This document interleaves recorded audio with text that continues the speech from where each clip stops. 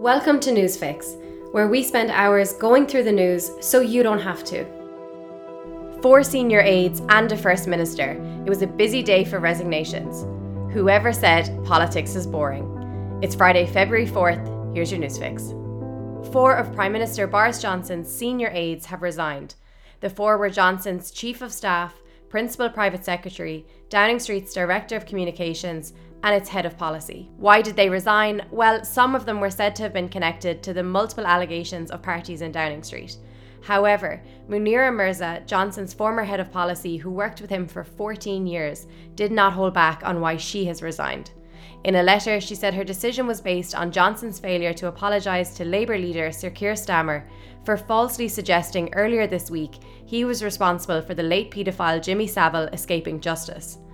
For context here on anyone unfamiliar with this story, Sir Keir Starmer used to be the Director of Public Prosecutions. Starmer described the slur made in the House of Commons as, quote, the conspiracy theories of violent fascists. In the newsletter, we've included a link to a great explainer on all of this from Ross Atkins, and I would highly recommend watching it. Anyway, back to the resignations. In her letter, Mirza said, quote, this was not the normal cut and thrust of politics. It was an inappropriate and partisan reference to a horrendous case of child sex abuse. Looking at the politics behind it all, in 2 interesting comments, Chancellor Rishi Sunak sought to distance himself from Johnson's woes. Firstly, he stated he wouldn't have said the accusation about Starmer and Savile. In a second subtle swipe at the Prime Minister, Sunak wrote in The Sun that the Conservatives will, quote, always be the party of sound money, adding, that is the only kind of party I am interested in. In terms of this whole story in general, we're keeping an eye on the fact that BBC News is now reporting 17 Conservative MPs have handed in letters of no confidence in the Prime Minister. Remember that 54 are required to trigger a confidence vote, but it's something we'll keep a close eye on. Now, Northern Ireland's First Minister Paul Givan announced his resignation Thursday, hours after rumours began to swirl in the media. Givan has been in the position for less than a year, and because of Northern Ireland's unique power-sharing agreement, this now means the Deputy First Minister, Sinn Féin's Michelle O'Neill, has also lost her post for now. The bigger picture in all of this is that the political deadlock in Northern Ireland comes amid the DUP's ongoing objections to the Northern Ireland Protocol. The leader of the DUP, Sir Geoffrey Donaldson, even described it as, quote, an existential threat to the Union and to the future of Northern Ireland within the United Kingdom. It is also worth noting that Northern Ireland is just months away from critical elections in May. Sinn Féin are now, in light of Givan's resignation, calling for an early election. If anyone is, quite understandably, struggling to wrap their head around what the Northern Ireland Protocol actually is, please make sure to have a look on our Instagram account. We've just put out a very concise and hopefully very helpful explainer on this.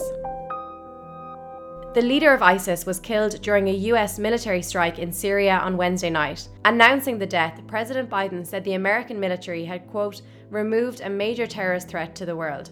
The Washington Post reported that 13 people, including children, were killed during the overnight raid when the ISIS leader reportedly detonated a huge explosion that killed members of his family. Looking at what's happening today, the Winter Olympics in Beijing get underway today and will run until February 20th. In the lead up to the Games, there have been many discussions about China's human rights record, particularly in reference to the majority Muslim ethnic minority, the Uyghurs. For example, the US is doing a diplomatic boycott of the Games, where athletes can compete but government representatives will not be attending. Who is attending? President Putin is actually in Beijing at the moment for the opening ceremony and will also have a meeting later with China's President Xi Jinping. Meanwhile, speaking of Putin, the Biden administration alleges Russia was planning to fabricate a pretext for invading Ukraine. How? According to BBC News, Russia was planning to, quote, falsely blame Ukrainian military for an attack on Russian-backed separatists or Russia itself. Russia has denied this. And lastly, in Twitter trends, North Korea's leader Kim Jong-un was trending online after a new propaganda video of him riding a white horse was released. We've linked to it in the newsletter. It's worth a watch. That's today's fix. Have a great day.